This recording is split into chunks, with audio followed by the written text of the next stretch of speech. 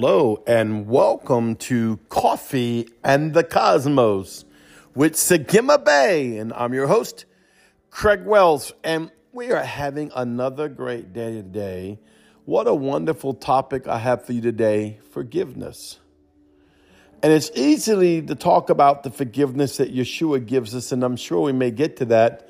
But I want to talk a little deeper. You know, as I'm teaching you how to go into the up here, go into the other side of the veil, you want to build the proper framework in your body, your soul, and your spirit, and your mental ascent and spiritual ascent and your consciousness of a framework to be able to house the glory, the revelation, the instructions, the blueprints, the scroll that Yahweh has for you, and also allow the healing power of the Holy Ghost by the blood of the Lamb to go into the depths of your soul, the depths of the fiber of your DNA makeup, the depths of the cells in your body that will relieve you of the smallest to the greatest traumas that happens in your life. And there are many. Most of them are unknown, but there's many traumas in people's life. From the simplest thing as little Johnny didn't get the Christmas toy he wanted. And it's easy to say, just go ahead and grow up. But it doesn't always work like that. You know, there's an old saying, sticks and stones may break my bones, but names will never hurt me.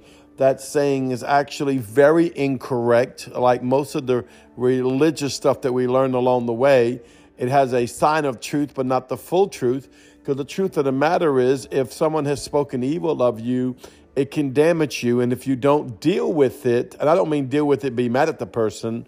Don't deal with it in the format of dealing with how you really feel about it, and that you forgive them as well as forgive yourself during that process. It can cause a trauma that actually will affect the way you treat people, affect your personality. But the most important thing will affect how you think you receive from God, how you receive from God, and how much you think you can receive from God, all on a subconscious level. Yes, some of it can be on a conscious level, but most of it is on a subconscious level. And, you know, so I'm over here engaging and preaching and teaching you to live out of Zion, living on the other side of the realm of God through the blood of Jesus. But you got to remember, that's a bi-dimensional experience. The Bible says that the kingdom of God is nigh thee, even in your mouth, and that you live in the kingdom of God. The kingdom of God's in you. Even Yeshua was like, hey, listen, this is not my kingdom. But now he wasn't saying this is not my kingdom like he didn't care about the world. What he was saying is I live in the prefix of another dimension, the rules and regulations of another dimension, the authority and responsibility of another dimension. But I house that in another dimension, but I fully function from heaven into earth. Our Father who art in heaven, hallowed be thy name. Thy kingdom come, thy will be done on the earth as it is in heaven. And so therefore, when we go into the heavenly realm, this is as simple as praying in the Spirit. Because when you pray in the Spirit, that's right, pray in tongues, you are praying out the mysteries of God. The Bible says this plainly. When you ask Jesus to forgive you of your sin and you receive him as Lord and Savior, you become a new creature. Your spirit man is activated and reinstated in the wholeness and the righteousness and the holiness of what it was when it got here, as it was when it was created in the heavens, when he knew you, knew he had a plan for you, and called you to great things. It's reinstated. You are no longer under the law of sin and death. You are under the law of liberty and life and light in righteousness through the blood covenant of Jesus. So you have made a dimensional shift. So you're dwelling in two dimensions, actually more than that, but we'll just deal with two right now. You're dwelling in two dimensions, spirit, man, and the flesh. But that which is in spirit, for it to be adequate to the earth, for it to be worthwhile to you, you want to build it up, your framework, that you can house it and fully function. And I can tell you that forgiveness is important for you, more so for you than for anybody else. Sometimes it's the easiest and hardest thing to do because we'll say, I forgive you, oh, I love you, you're forgiven, but it leaves a traumatic mark in the way we respond to that person or many people or that situation or many situations. So even though we've said we're forgiven, we haven't went and got it dealt with and cleaned out and emotionally healed. See, and God wants to emotionally heal you. And so to emotionally heal you, you have to deal with forgiveness or unforgiveness. You know, you just got to, it's like this. I know it's hard sometimes. I can't tell you in the ministry how many people I've been wronged by, misjudged by, accused by, and all the other crazy things that go on with ministry. Because everybody has an idea about what you're saying. Everybody has an idea what you're preaching. Everybody has an idea what you should do, shouldn't do as a preacher. So everybody wants to give you that idea. And sometimes those ideas, which are most of the time wrong, hurt, right? So, but you can't take that on. You'll have to forgive. I love what it says in Psalms 86:5. It says, for you, Yahweh, and he is our great example, you are good. I love this. Oh, Shikara Baha. He's so good. Oh, every time I think about God's good, I see his goodness. It's the backrest of his throne, and he lays his back into goodness, and he rests in goodness on my behalf as he sits in grace and sits in mercy on my behalf, that he may have communion and relationship with me. Now that's forgiveness. He sacrifices his own deity of righteousness and holiness that I could never live up to, no matter what my best is. The Bible says it says filthy rags. That doesn't mean I don't want to live my best, but on the same hand, I'm just saying at my best, it doesn't equate to be holy to get into his face. So he submits himself to the unrighteousness and the candor of my flesh, that he may dwell with me by covering me by his holiness, his righteousness, his blood, because he gives me true forgiveness. That's why it says in Psalms 86:5, for you, O Lord, are good and ready to forgive, and abundant in mercy to all those who call upon you. Come on. Come on. I love this. Psalms 103:3, who forgives all your iniquities and who heals all your diseases. I want to tell you why those go together, because when you don't forgive, whether yourself, a lot of times we have a hard time forgiving ourselves. And I am not telling you, you're not saying, I forgive myself. And I'm not telling you, you're not saying to Job, whoever, I've forgiven you, and you're just hanging out with him and everything seems fine. But it's that internal, it's down to the depth of it. It's down to the depth of it, how we really forgive, because, I've met people, I've counseled people, and they'll be like, they came out of a bad marriage, and then they're like, I'll never let that happen again. Or they came out of a bad job. Oh, I'll never let that happen again. And I'm not saying they're not using wisdom by saying, I won't let that happen again. But most of the time, that's out of distrust and out of unforgiveness of a trauma, because the trauma of the pain has never left. And Yahweh wants to heal that by the blood of Yeshua. He wants to judge it to light and life and love by the blood of Yeshua, that you can go on, because unforgiveness inside of you can cause diseases. Now, this is science.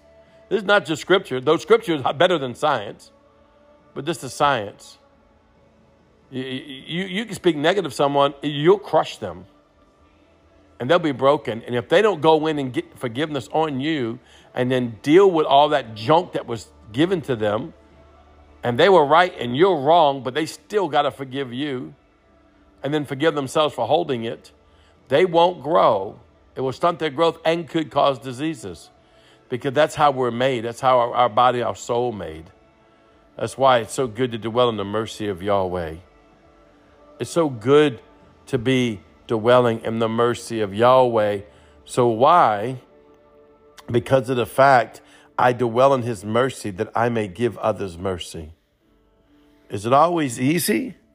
No. Nah, it's not always easy. Does that mean I need to run and say, do it to me again? Of course not. Come on, the Lord didn't say throw away wisdom.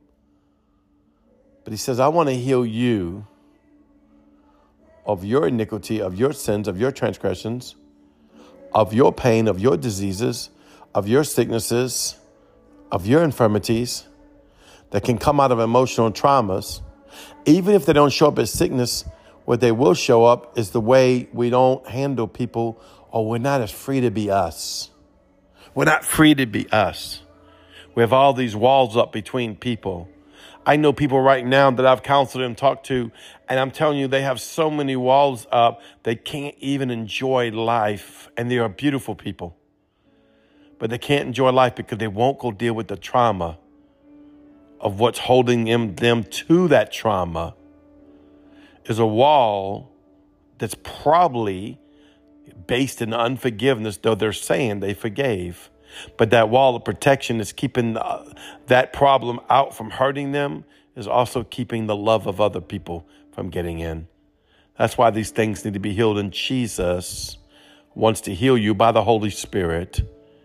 You know, I've been teaching this to people for a while now. I would encourage you, when you go into your prayer closet, begin to decree Yahweh's love, his light, his Zoe life, by the blood covenant of Yeshua the Christ over you, all the way to the depth of your cells, your soul, your body, your mind, your consciousness, every organ, every vessel in your body, in your makeup, mentally, spiritually, as well as physically, in this kingdom and the kingdom within, through the blood covenant of Yeshua, and let it take its perfect work. Well, how long do I need to do that? Oh, until it changes. And sometimes that could be minutes. Sometimes that could be years. One thing Christians need to learn is to be steadfast and unmovable, so Yahweh can do this perfected work in you. He wants to do a perfected work in you because you're forgiven. And by you forgiving others, you'll be free. Oh, Jesus, right there. Can you feel that? Oh, God, that's shalom peace. Come on. He's bearing witness of the words I'm speaking to you. And I sense the spirit of shalom like a frequency coming through this broadcast, going into your traumas, maybe the ones you don't even realize that happened to you. Right now,